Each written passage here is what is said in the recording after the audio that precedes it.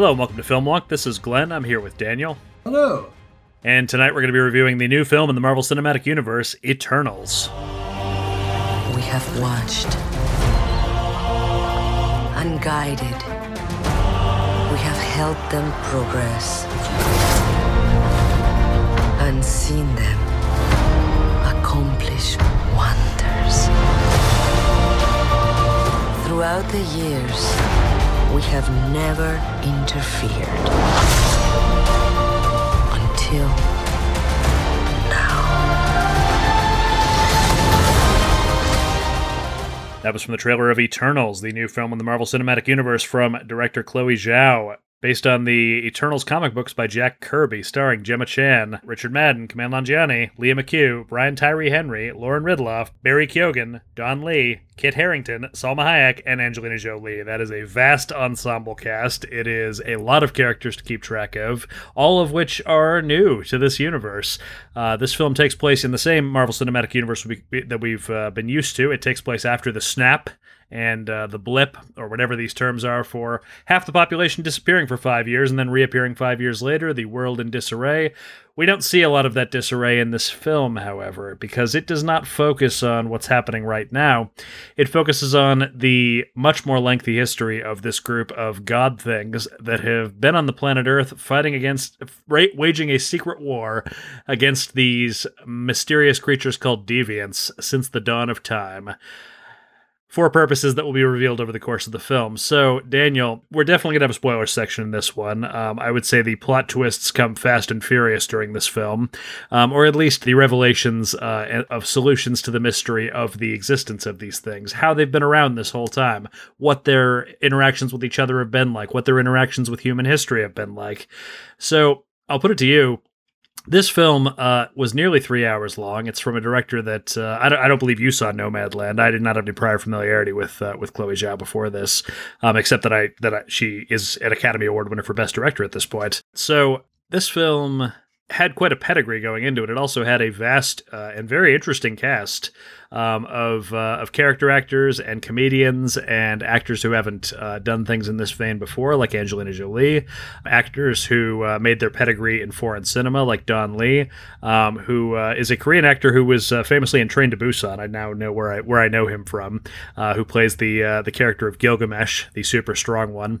And this team of superheroes, despite being immortal as their base superpower, have fairly specific powers individually. They are all, as you put it, they are all specialists. Which leads to such hilarious scenes as Gemma Chan, who is ostensibly the leader of this group and one of the most powerful members of this group, running across a lava field because she can't move any faster. She can just run like a normal human. So I think much of the comedy in this film was unintentional, but the comedy that was there, largely from actors like Kumail Nanjiani, who is obviously a skilled comedian, Brian Tyree Henry, who is not really playing the comedy of this at all, but is primarily known as a comedic actor outside of this. This film was kind of all over the place tonally, but I think we've got a lot to dig into here. So Daniel, I'll put it to you. What did you think of this film? Ooh, this is quite the mixed bag. On the one hand, we have a really diverse cast. We have a deaf character, we have a gay character, we have a sex scene in the Marvel Universe, which is Daniel appropriate, 1950s-esque sex scene. I approve. Yeah, they're straight up fucking on the beach of the Canary Islands where they shot this thing. So yeah, we finally get some sex in this movie. Way possible, which is what I appreciate as a Puritan here. As the tame Puritan and deniable for the kids. They're just going to sleep together on the beach. They're wrestling. Having a special hug. Yeah. Chloe Zhao, she's a big fan of the slogs because, like Nomadland, this movie lasts forever. It's 2 hours and 37 minutes, but yeah, that is approximately the length of... No, Avatar is longer than this, come to think of it, but it's a pretty long movie. It's interesting, as we expand the Marvel Universe, you get the sense that we're kind of scraping the bottom of the barrel when it comes to unique characters, because I've never heard of the Eternals, and I'm not really a comic book guy, but I've never heard of this crew. And how they're depicted in the movie isn't terribly interesting in a lot of ways. Like, in some ways, certainly. I definitely like gods, and they're supposed to be Greek gods. And the deviants are titans. Sure, like we could tread that territory, but I don't know why they would care about anything that happens on Earth because of who they are. And as we interweave this Marvel universe, it doesn't make sense that the Avengers aren't showing up as cameo characters. Like, why wouldn't they care if like there's world-ending events? Wouldn't they be involved? They're involved in every other one. Well, I will say what happens here happens, it is not much of a spoiler to say there is a big CGI showdown at the end of this film. That's just part of the Marvel in-house brand at this point. But this one happens somewhat out of nowhere as far as the world is concerned, and it literally happens in the middle of the Indian Ocean.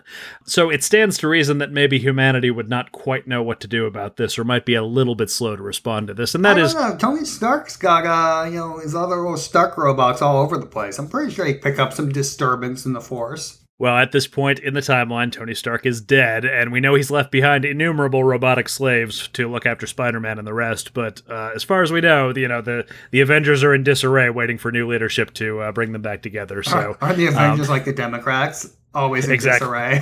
Constantly. Yeah, it's a brand new film of superheroes, but really what gets established early on is, and you recall I liked this in a film that I also liked better than you, The Old Guard, that if you're going to have a team of characters that are immortal, you kind of have to give them a fucked up sense of morality. And by and large, I think this movie succeeded at doing that. That is largely a product of the chemistry between these actors. There's a whole lot of exposition dumping in this film, a lot of backstory, and you really have to have an appetite for that to enjoy this film. And I should say, I did enjoy this film.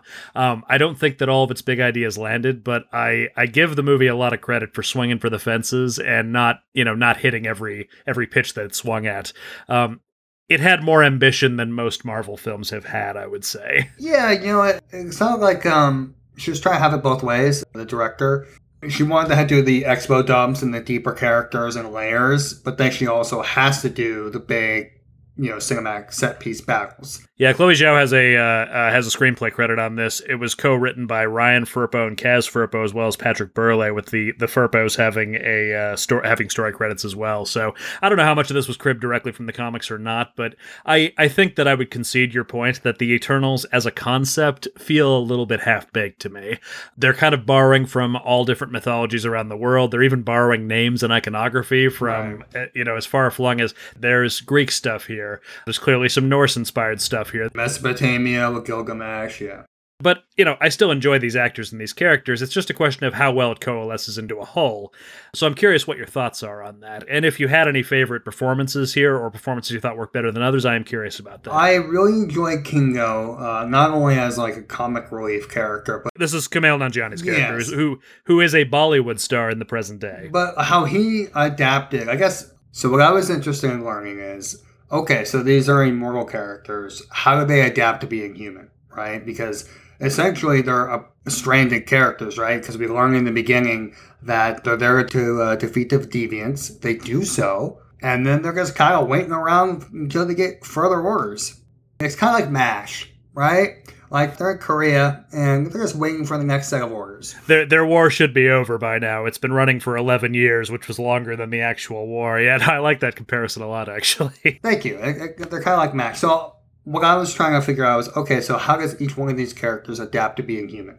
And for me, my favorite character was Kingo, not only because he was the comic relief character, but because he had, I guess, the best sense as to who he was and where he fit in this human universe, which was, I'm a Bollywood star, and I'm just creating my own mythos of family. That I represent each generation of the same family of Bollywood star. That was fun. His character had a purpose. He had goals. He seemed the most human out of all of them. And then we have Sprite, who, for some reason... Who appears to be a 12-year-old girl. Yeah, for some reason is an adolescent. Played by Leah McHugh, yeah. And... she desperately wants to be a real girl. So she's basically a Peter Pan character. Fine. Let's explore what that means. Yeah, and throwing in a bit of the inscrutability of, whatever uber god or being created them. And we do learn a bit more about that over the course of the film here. the inscrutability of that god's plan and how this character basically resents her own existence. Like, why was I created this way? Why was I made this way? There's a nice subtle moment at the beginning where we meet this character at a nightclub and she's at a bar, but we see her as an adult woman. And this is the first time we see this character, and a man sidles up to the bar and starts hitting on her. And she kind of, responds to him, but then leaves. And then we see that she has the ability to project these illusions into people's minds. So we see the spell wears off and we see what she actually looks like. And it's such a fascinating layer to this character because what we're actually seeing is a fairly common coming-of-age trope of a child who wants to be a grown-up. But what's literally happening here is this is an ancient one who is 7,000 years old or whatever. Yeah, you think she's more like Anne Rice vampire? Yeah, who feels like she's been aloof from some quintessential aspects of the human experience, i.e. grown-ups wanting to hit on you. So it's sort of twisting a common trope there. And it just very quick visual, they don't dwell on it. It was just a nice little moment, so... But characters that didn't really work for me as well was Ajak, Salma Hayek. Like, you have Salma Hayek in a Marvel film. I'm expecting her to be fun like she was in Bliss, and she's not fun at all in this. And that seemed like a missed opportunity because she's such a fun actor. Okay, do you think that... so I understand Kumail Nanjiani is somebody that I expect fun from because he's primarily a comedic actor, but if he had been a completely non-comedic character and had just been a superhero, I don't know that I would have been disappointed because that's what the material demands. So does it make sense for Ajak, the healer, the spiritual leader of the group, to be kind of humorless about the situation, especially in light of developments? And that's fine because... hire somebody else. I see Salma Hayek, I'm thinking she's going to be fun. So you just thought it was poor casting then? Yeah, if I were to put Salma Hayek in the Marvel Universe, I would pick a different character for her. Now, what about Angelina Jolie? Honestly, I thought her character as Athena was funny. like the way they treated the mental illness was weird to me. Like, I didn't know if I was supposed to laugh at it or be like gravely concerned. I found her character very tonally uneven because at times they were using her as a plot device. At times they were using her her relationship with Don Lee's character of Gilgamesh is one of the most sweet things that is depicted in this film. He becomes sort of a caretaker for her over all these years, and there's clearly a strong bond of family love between these two, and that carries through their performances quite well. And you could really tell they worked on this between the two actors, and the two actors have chemistry here. That said, Athena is barely a character, and they kind of just use her like she's there to whoop ass in some pretty significant ways. And I actually find it's kind of interesting that she's one of the more powerful members of the group, but they give her this significant disadvantage and an aspect to her character that makes her less reliable in a fight, and it makes it so the rest of the team kind of has to look out both for her as a threat and also for her as as potentially somebody who could be seriously hurt because she doesn't always know what she's doing or what's going on.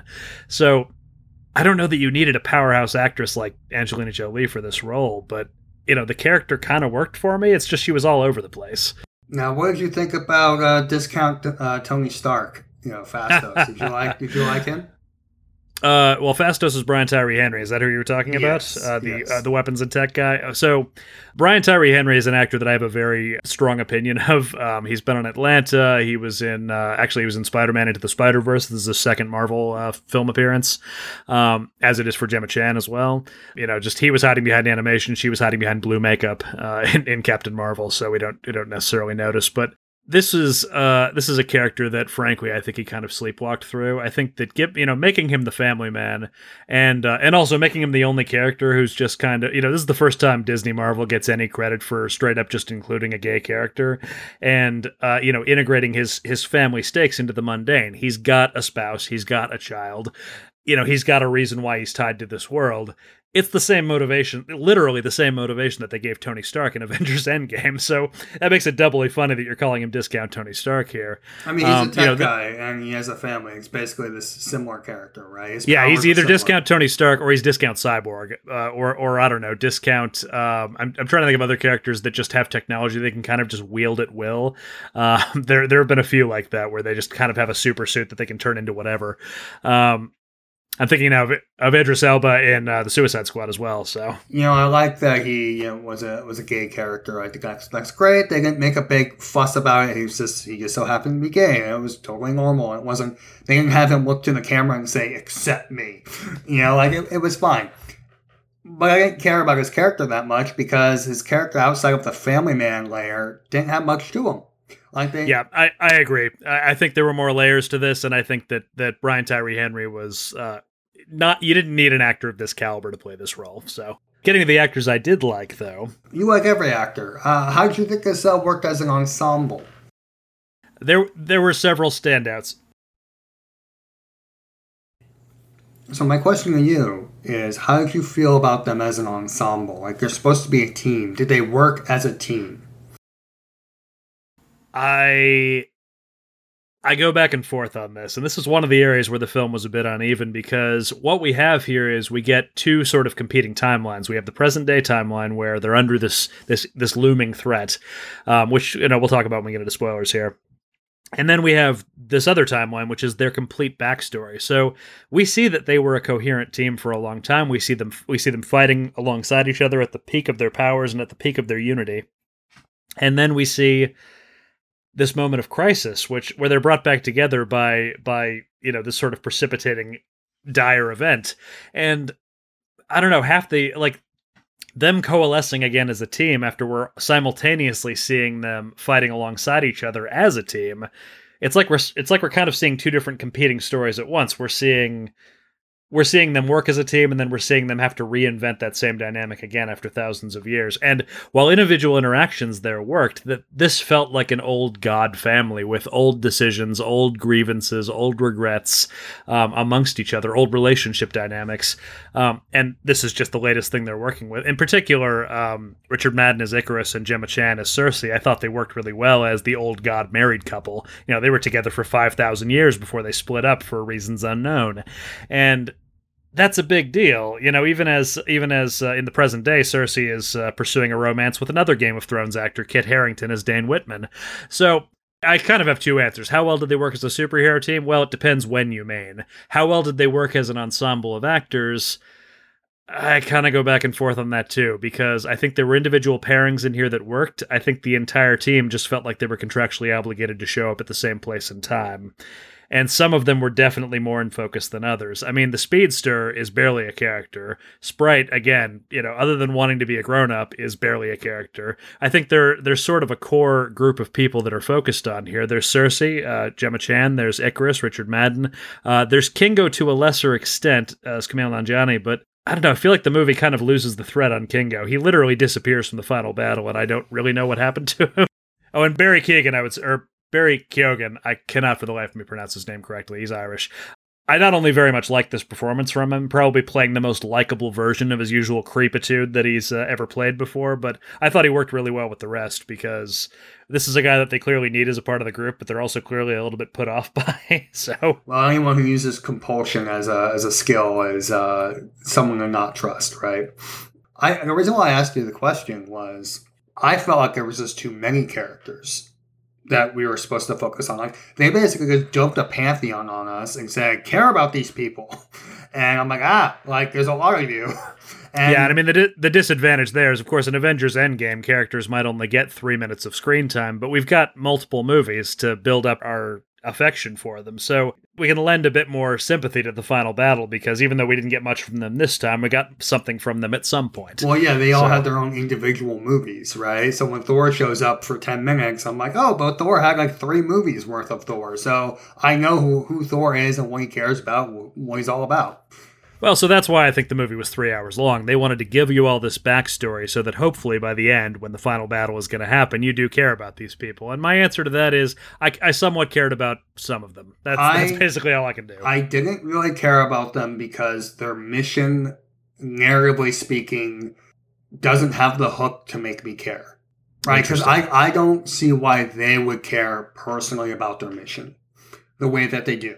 I have thoughts on that, but I think they're going to have to wait until we get into spoilers here, because the nature of their mission is the thing. Also, the deviants are terrible CGI. I don't mean to harp on how bad it was because I know probably the animators worked really hard on it, but as a character conceptual design, they were like just wolf things with maybe extra parts. With sort of bits of Ultron where they're sort of morphing and changing in real time and they have little stripy bits on them. I'm with you.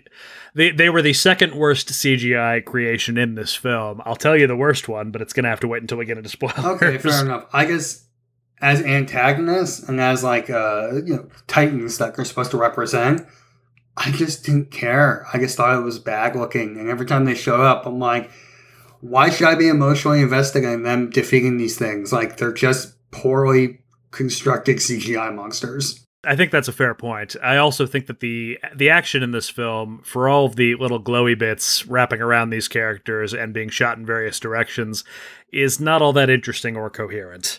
And I think that, the movie wanted to have a Ragnarok at the end. It wanted to have a giant battle between the old gods and new and just go crazy with it. And I think it did go crazy with it, and I think the action was at least somewhat interesting to me, but it got a little bit repetitive. I would say the most interesting battle in this thing is in the rainforest halfway through, and even that one is half obscured by fog or mist. It's hard for me to say what I liked about this movie because all the things that I liked about this movie I have disliked about previous Marvel films. I thought by and large the actors and the expo dumps taking all of this pretty seriously is something that I actually disliked about the movie Thor, the original one, which lays out the 9 realms and Asgard and the old gods and new, and I'm just like, why do I care about any of this shit?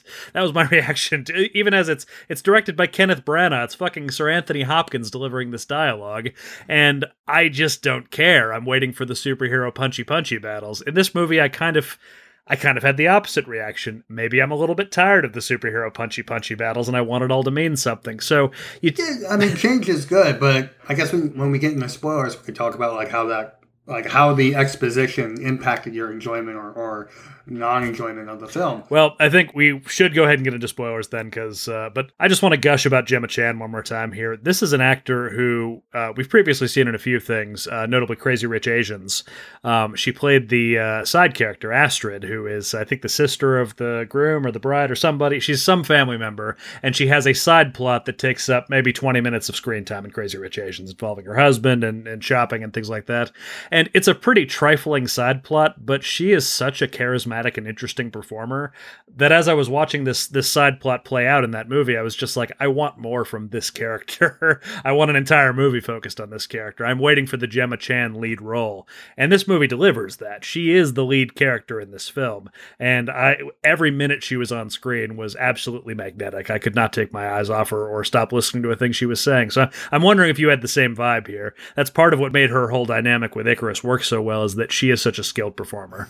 I don't think I liked her performance as much as you did, but I definitely thought that she made for a good leader of the group. Not only because of her transmutation powers, but she seemed like she was in command. Her magnetism is similar to that of Chris Evans, so if you're going to compare her to the likes of Captain America, I think that's a good comparison. I guess so. Yeah, I think for this group, she was the Captain America.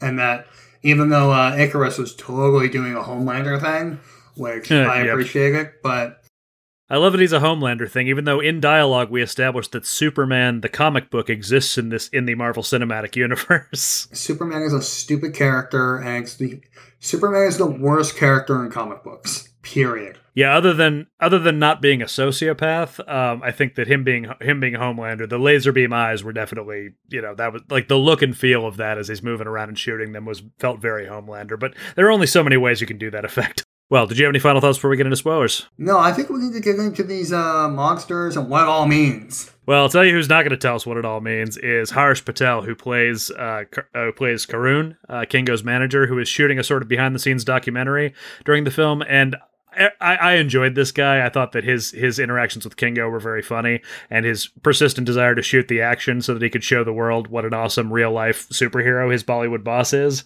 All of that said, it felt completely out of place in this movie, and they basically let that character fall out of the movie halfway through, and he's not missed. So yeah, it sounds like I'm ragging on the movie here. I will stand by what I said on the night, which is that I mostly liked this film. I would say it was probably 3/4 of the way there. Karun should have been blown up or eaten by one of the deviants or something. Well, that's what would have happened in the DC version of this, but instead he gets a lovely speech and a heartwarming send-off, so... Kingo should have had an emotional moment where he's like, my manager, you were the best one of the 50 I've had in 7,000 years. Yeah, we only do the comical kill-off of the lovable sidekick in, I don't know, Deadpool. All right, well, from here on out, spoilers for Eternals.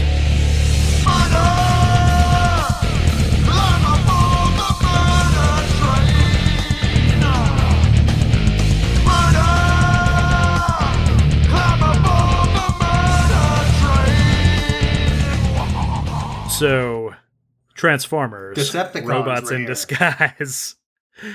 Yeah, man, Daniel, I'll say some nice things first. Please do. That moment at the very end, which, by the way, totally would have been a post-credits sequence in a previous Marvel film. It's almost like they had some confidence in this story beat and wanted to show it as a part of the actual film. But when Arishem, their gigantic god robot thing, shows up, looming so over the Earth, taking up the entire goddamn horizon, just barely visible in the blue sky, and basically just reaches down, plucks them off the planet, and takes them off to be judged. Holy shit, that is one of the coolest things I've ever seen in a Marvel film. Seeing that on the IMAX screen was awesome. All of that said, what did you think of Arishem and his coterie of robots and life farms and all this other shit that apparently is happening throughout the universe this whole time? Okay, so here's the thing about Arishem. Like, I'm fine with Arishem being a goofy giant space robot. It gave me Power Rangers vibes, but fine. I don't care. It's cool. I don't get why, if he's farming bodies to make suns to create other worlds, to create other life, he wouldn't have interfered in Thanos when he did his snap. Because that would have taken away half of his resources. Yeah, that's the inscrutability of God's plan right there, Daniel, I think. No, that's called poor storytelling. What they said about Thanos' snap was that all it did was delay the emergence of the Celestial, which is the giant god baby that's living inside the Earth and has been the entire time, because the Earth is a giant god baby egg. God baby. And they have to have a certain amount of life on the outside in order to wake the Celestial, which is why the Eternals are there, which is why the Deviants are there, because them fighting this battle is what encourages this society to advance and become intelligent. And That's a reach. that is a reach. That is muddled at best. I think that just hand-waving that away as the inscrutability of God's plan as a way of hand-waving away some incoherent writing choices is definitely cheating a bit, and I think that the movie deserves some condemnation for that. That said, I think that you concluded that the movie was saying that humanity was special because that was the motivating factor behind some of the Eternals deciding to go against this plan and try to save everyone on Earth from God's plan, effectively, to turn against him, to fall from grace, to go to hell and become Lucifer. Daniel, they're dying for mankind, and they are literally Satan. Oh my goodness, they're so conflicted. I am so sick of anthropocentric nonsense. Like, these things are gods. Do you think this movie takes the position that humanity is special? Because Yes. that is a trope in science fiction. Yes, because Cersei talks about how, humans laugh and they cry and blah, blah, blah, blah, and that's why we should save them. I'm like, yeah, but they also rape and they murder and they commit genocide and they do all sorts of terrible things. Yeah, and we've already seen an Eternal become disillusioned with mankind because his assistance ushering along their technology led to Hiroshima, led to the atom bomb. He has like 2 seconds of emotional grief. I'm like, but which is probably the most serious acting we see from Henry in this film. Okay, so did he directly impact Hiroshima? Like, did he work on the Manhattan Project? You and I had the same interpretation of this moment, which is that he feels responsible for it because he helped discount Tony Stark, and But indirectly. He was not directly involved with the Manhattan Project. He didn't teach them how to split the atom. That was something humanity worked out on its own, but he feels responsible for it because he led them in that direction. And as a result of this emotional moment that they show in the movie, he still wants to save humanity. Not exactly, though, because he steps away for, 70 years, 80 years at this point, and he doesn't want anything to do with humanity until he ends up finding a family. Until he finds love. And this is, again, where the movie kind of goes on a roller coaster of tones, because we see him as a fully functioning member of the team. We see him fully committed to the cause. We see him falling out of the cause. And then we just return to him, and he's already back on board with the cause, because now he's found some humans that he loves. And even, he's found one human that he loves, and he's created a family that he loves. In 7,000 years, he's found one. What do you do with that? I don't know. I don't think this is a character that was taken all that seriously by the film. You know who was taken seriously by the film was Droog, a guy who just decides to wander into the jungle because what he sees is human sacrifices followed by conquistadors, and he realizes, okay, humanity's fucked no matter what we do. I'm just going to take a bunch of them and enslave them in the woods and just look after my own little tribe for a while. Because, full disclosure, I was waiting for him to turn heel the whole time because... Yeah. His character definitely should be a heel, right? Well, this actor always looks sinister. We just covered him in The Green Knight. He's always a creep. Yeah, he's slimy. Yeah, he's a slimy dude. But, and what he does is a monstrous thing. I don't think there's any twist there. This is a guy who manipulates minds and sees other people as tools that he can use. I mean, when he's taking all of his indigenous people and using them as gun turrets to take on the deviants, a bunch of them get killed, and he doesn't care. So I was hoping that the movie would have some sort of balls and have him fight Bolsonaro. That I would have liked. He just takes out some deforestation, woodcutters and sends their heads back to Bolsonaro. That would be good. This is an area where myths and legends about gods and monsters kind of try to have it both ways, because we, humanity, always write our gods to be just like us, but we also hand wave away their human failings by saying that their nature is inscrutable, by saying they have long time horizons, by saying that they don't think of things in the same way that we do, because they're not so attached to this one place in time and whoever happens to be alive in it. That's why I like the Greek deities, because they're basically just spoiled people. Yeah. They're spoiled normal humans. They have petty grievances. They just have crazy powers. I like the idea of these people basically being like humans, but just humans who are exceptionally long-lived. But they've gone from different planets, right? That's the whole, we see the vast factory with these different humanoid-looking, android celestials. And I'm like, but... Autobots. Yeah, robots, sure. But okay, there are other life on other planets, right? Do they always show up as humans? What about Goat Planet? What about Hyena Planet? What about Elephant Planet? Why? I like the idea of the robotic goat versions of these characters tromping around Goat World. I don't know. The movie the movie's message was that humanity's worth saving, and if we all come together, we can fight and kill God. And I guess I'm so bored with that concept. I think you can come away from this movie's mythology thinking that these characters have become attached to this planet because they have spent so much time on it. And you can also come away saying these characters did not make that decision in previous iterations, but because they've lost all their memories of that time, we don't know how many times this has happened. We don't know how many times these planets have been created, celestials have emerged, wiping out all intelligent life. But why would Arishem create robots that would routinely defy his plans?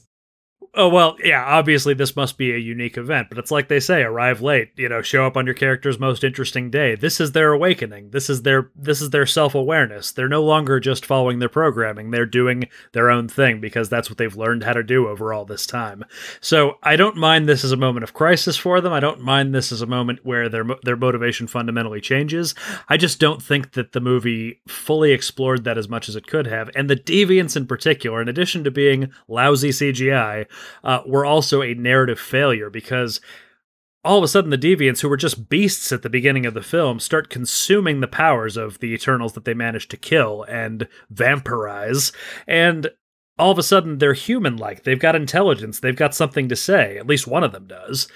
So, and one of them even acknowledges, we're just tools of a god that are used to kill. Wow, why don't you find common cause here? Yeah, you would think that Crow's their leader, right? Played by Bill Skarsgård. Yep, same actor behind behind Pennywise the Clown. So we know he can be creepy when he needs to. Yeah, so I was waiting for that moment where either they find common cause or there's a clear split of, the Deviants or Decepticons believe that reality should be a certain way, and then our heroes believe that it should be a different way, and then they have conflict. Which is what we got with Thanos. Even though they only introduced his motivation over the course of a single film, I at least understood where he was coming from, and I understood where the heroes were coming from, and that made the final battle have stakes. Every fight between the Eternals and the Deviants had just nothing going on because it was just a revenge tale at that point. They killed Gilgamesh, and Thena, when she's got her mind back, wants revenge, and that's all it was. They made them intelligent, they gave them something to say, and then they never let them say it, and that was a real missed opportunity. And for a 3-hour movie, I think you could fit a few minutes where you could give them some real motivation. Yeah, definitely. I mean, they're what they're fighting against is basically time and God's plan. Basically, they're fighting against the emergence of this thing they can't possibly face or fight. But even if they lose, their memories are wiped and they start over. So why do they care? Yeah, I think that when they have the team split up, and this is where, them working as a superhero ensemble did not quite work, because it's like we covered. In the first part, we see them as a functioning superhero team, then we see them becoming disillusioned, then we see them having to come back together, and then over the course of this one timeline, we learn that Icarus killed Ajax because he thought she had betrayed the mission by revealing this information to him, and by she was the only one of the team that knew about this Celestial that was being born inside of the planet and was going to wipe everybody out.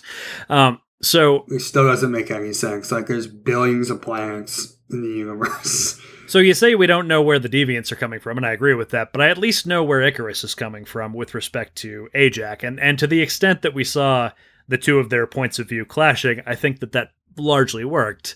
That said, I think the team splitting up and not, because what would have made sense to me at that point was, oh, you killed Ajax. Well, fuck you. Like, you're not one of us anymore. You're banished. Like, I know you're an Eternal and you're not going to die, but like, go away. We don't like you anymore. That seems like the basic starting point. But no, they split along these fault lines of whether they're going to go along with Arashem's plan or not. Yeah, they were trying to do a Civil War movie.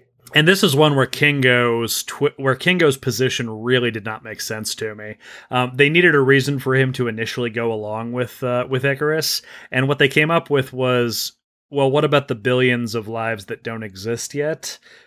Which, I'm sorry, that's just not that important to me. Like, if they stop this one Celestial from being born, what they're doing is killing this one Celestial. They're not killing billions of people. They're just fucking up their boss's plans to create a specific set of billions of people, and Arashem will do something else to do that. Yeah, come on, Kingo. Like, what are you doing with your anti-abortion stance here? Yeah, I mean, like, you're grieving future timelines that don't exist and haven't been written yet. Like, move on, dude. So yeah, that was one area where I thought the movie kind of let Kumail Nanjiani down because he had to adopt this motivation that did not really make sense for his character. And then in the end, it doesn't really matter anyway. They're all kind of ultimately on the same side. I think that, to the extent the final showdown between Cersei and Icarus, resulted the way it did, I think that those actors largely sold it, but the way the rest of the team split and were fighting each other was kind of arbitrary. Yeah, it didn't really feel like they had real stakes because they're immortal. Yeah, it was just, we're at the airport, or in this case, the beach, and we have to fight because it's that part of the movie. And this is my unique skill, and this is my unique skill, and I'm going to hit you in the head with a rock, lols, but you'll be fine. Yeah, I don't know. I still come away with this movie generally with a positive feeling, but I can understand why so many people came away thinking this was a mess and wanted nothing to do with it. So I feel like it could have used a lot more tightening up. I would have reduced the cast, and I would have streamlined the plot a little bit more. And I say this as like an armchair cornerback here who's never written a film, so take it with a huge, huge grain of salt. But I felt like they were just trying to do too much, and when you introduce an ensemble like this with a comic that's not as widely known as like the Marvel Cinematic Universe, like with the key players, I felt this would work better, I think, maybe as a TV show, where like each episode you introduce maybe one or two characters and give them proper motivation, and then you build to them killing God. You have to work your way up to killing God. You don't just jump directly into that. You can't just say, here's the syllabus, we're gonna go kill God now. Like, hold on. I think we're missing a nice like meaty middle of the sandwich. Well, also, them going to kill God is something that happens in the end credits of this film. So they're killing the mini-god first, and now they're aborting the mini-god, and now they're going to go kill its papa, or its genderless robot immortal thing. Sure. And I don't know, Kit Harington, like he will always be. Well, obviously, if you're going to cast Kit Harington as do-nothing boyfriend, he's going to turn into a superhero at some point. Of course he is, because he's Jon fucking Snow. Like, come on. The character that he's playing is Black Knight. I don't know what I know that very is. little else about it, but like if you think about Black Knight and what you expect that character to be, he's tied to Arthurian legend. He's used various cursed swords, which we see him doing at one point toward the end, and that's about it. Like he's a guy who's really good at sword stuff, which I guess is basically how you describe Jon Snow. So Okay, so who's Harry Styles playing? Harry Styles is playing Star Fox, and this is where the worst CGI character in this film was Pip the Troll. Yeah, Who introduces him. Apparently not a poor Patton Oswalt. I did not even recognize. I was like, is that fucking Craig Ferguson doing this accent? No, it was Patton Oswalt. But man, that is the most terrible CGI creation I have seen, I think, since The Abomination in the Hulk 2008. It looks like they threw this together in an afternoon, just because they needed to introduce something in the end credits. It was bad. I agree. Honestly, just put Patton Oswalt in the film. Well, Harry Styles, young heartthrob, former One Direction member Harry Styles, is he's got like a 5-movie deal and is apparently going to be a big deal in the MCU going forward. And like, whatever. He's nothing to me right now. We'll see what happens. Isn't he supposed to be Thanos' brother or something? Thanos has a history of crafting familial relationships with people that are not literally related to him. So him being Thanos' brother may or may not mean that they came out of the same space vagina. So we'll find out. Okay, because his name should be like Banos or something. Exactly. I don't know. Thanos' brother coming back for revenge is almost like venturing into self-parody, but this appears to be Thanos' good brother, so we'll see what happens. Yeah, Banos is the good one. He is coming back to go to war with one of the old gods, though, so I'm still reserving judgment as to whether he's good or evil, so we'll find out. Okay, so here's my question to you. So Yes. After seeing this film, seeing the ensemble, seeing what they could do as characters, would you be up for another one? Another what? Another Eternals film? Yeah. Oh yeah, 100%. This world is interesting enough to me that I want to see more galactic scale nonsense with these immortals just doing crazy space shit. Yeah, I'm completely on board for that. I want to see punching planets, ripping apart stars, just all kinds of crazy. I feel like this is like a Metal Gear Solid. Like the Marvel Cinematic Universe is a lot like Metal Gear Solid, where every movie we find out it's a different layer of middle management that actually runs things. Because now we're going to space. That's a legit criticism of James Bond, I would say, at this point, which, I'm glad we finally reached an end there. Metal Gear Solid is based on James Bond, but like it's fair enough. It's a video game series I understand. But it's like every movie, it's like, oh no, he wasn't the real bad guy. He was our giant space robot. He actually runs the show. And then we'll find out, like, oh no, it's actually a council of squid beings that direct the space robot to direct the Eternals. And it's just like, oh my god, why don't they ever interact with each other? Oh, because they take Tuesdays off, and that's when all that stuff happened with Avengers. I'm cackling because I've seen the entire Loki series, and it follows a pretty similar pattern. Oh, it's so obnoxious. I'm sorry. No, Loki worked for me because I dig Doctor Who. I can do camp, and I can do world-ending death and danger. And I can do with the entire thing resetting until before next week's episode, because we've got another world-ending threat to deal with then. I'm not going to say I've never become disillusioned with that sort of storytelling, but it is something that I am somewhat intrinsically drawn to. So yeah, I would not say that.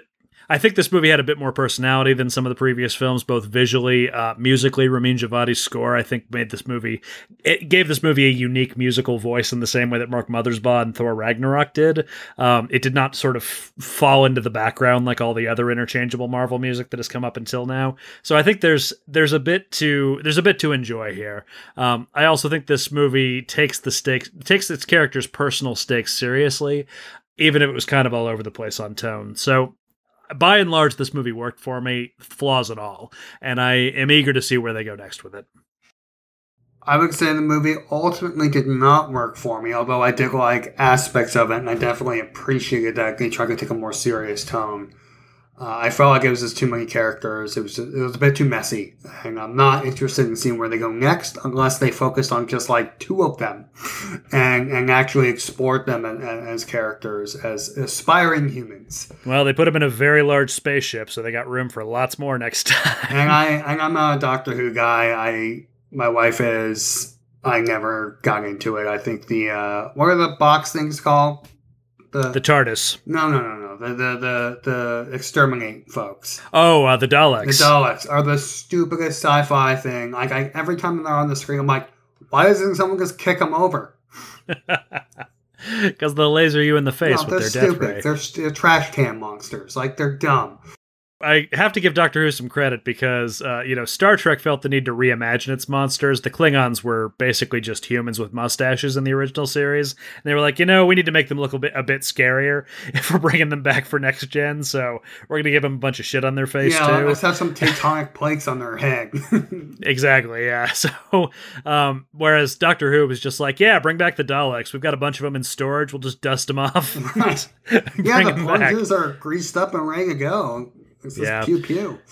And, they eventually gave them the ability to fly and craft world-ending paradox machines and shit. But, Sure. Yeah, they're a pretty cheesy villain. And a lot of this is pretty cheesy and campy, which is a tone that I think fits pretty well with this material. But I can grant, if you don't have much of an appetite for that, I can't fault you for that.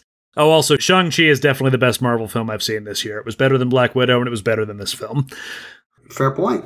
You have not seen Shang-Chi, so I don't expect a response to that. I just wanted to let you know where this one ranks for me.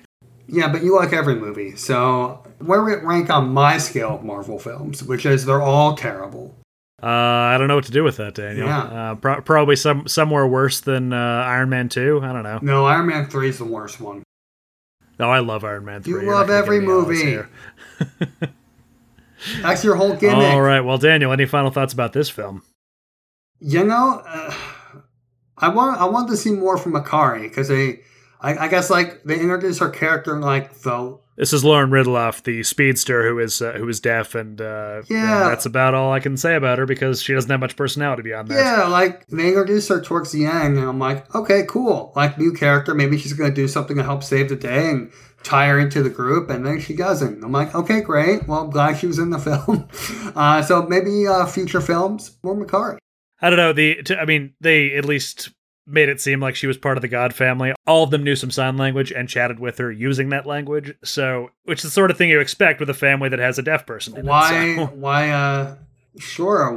is she deaf? Like, why would the grand creator create a deaf robot person? I don't know. I mean, we see that these people can be injured. It's possible that it was in response to an injury, but that would have been cool to see. But okay, I'm sure.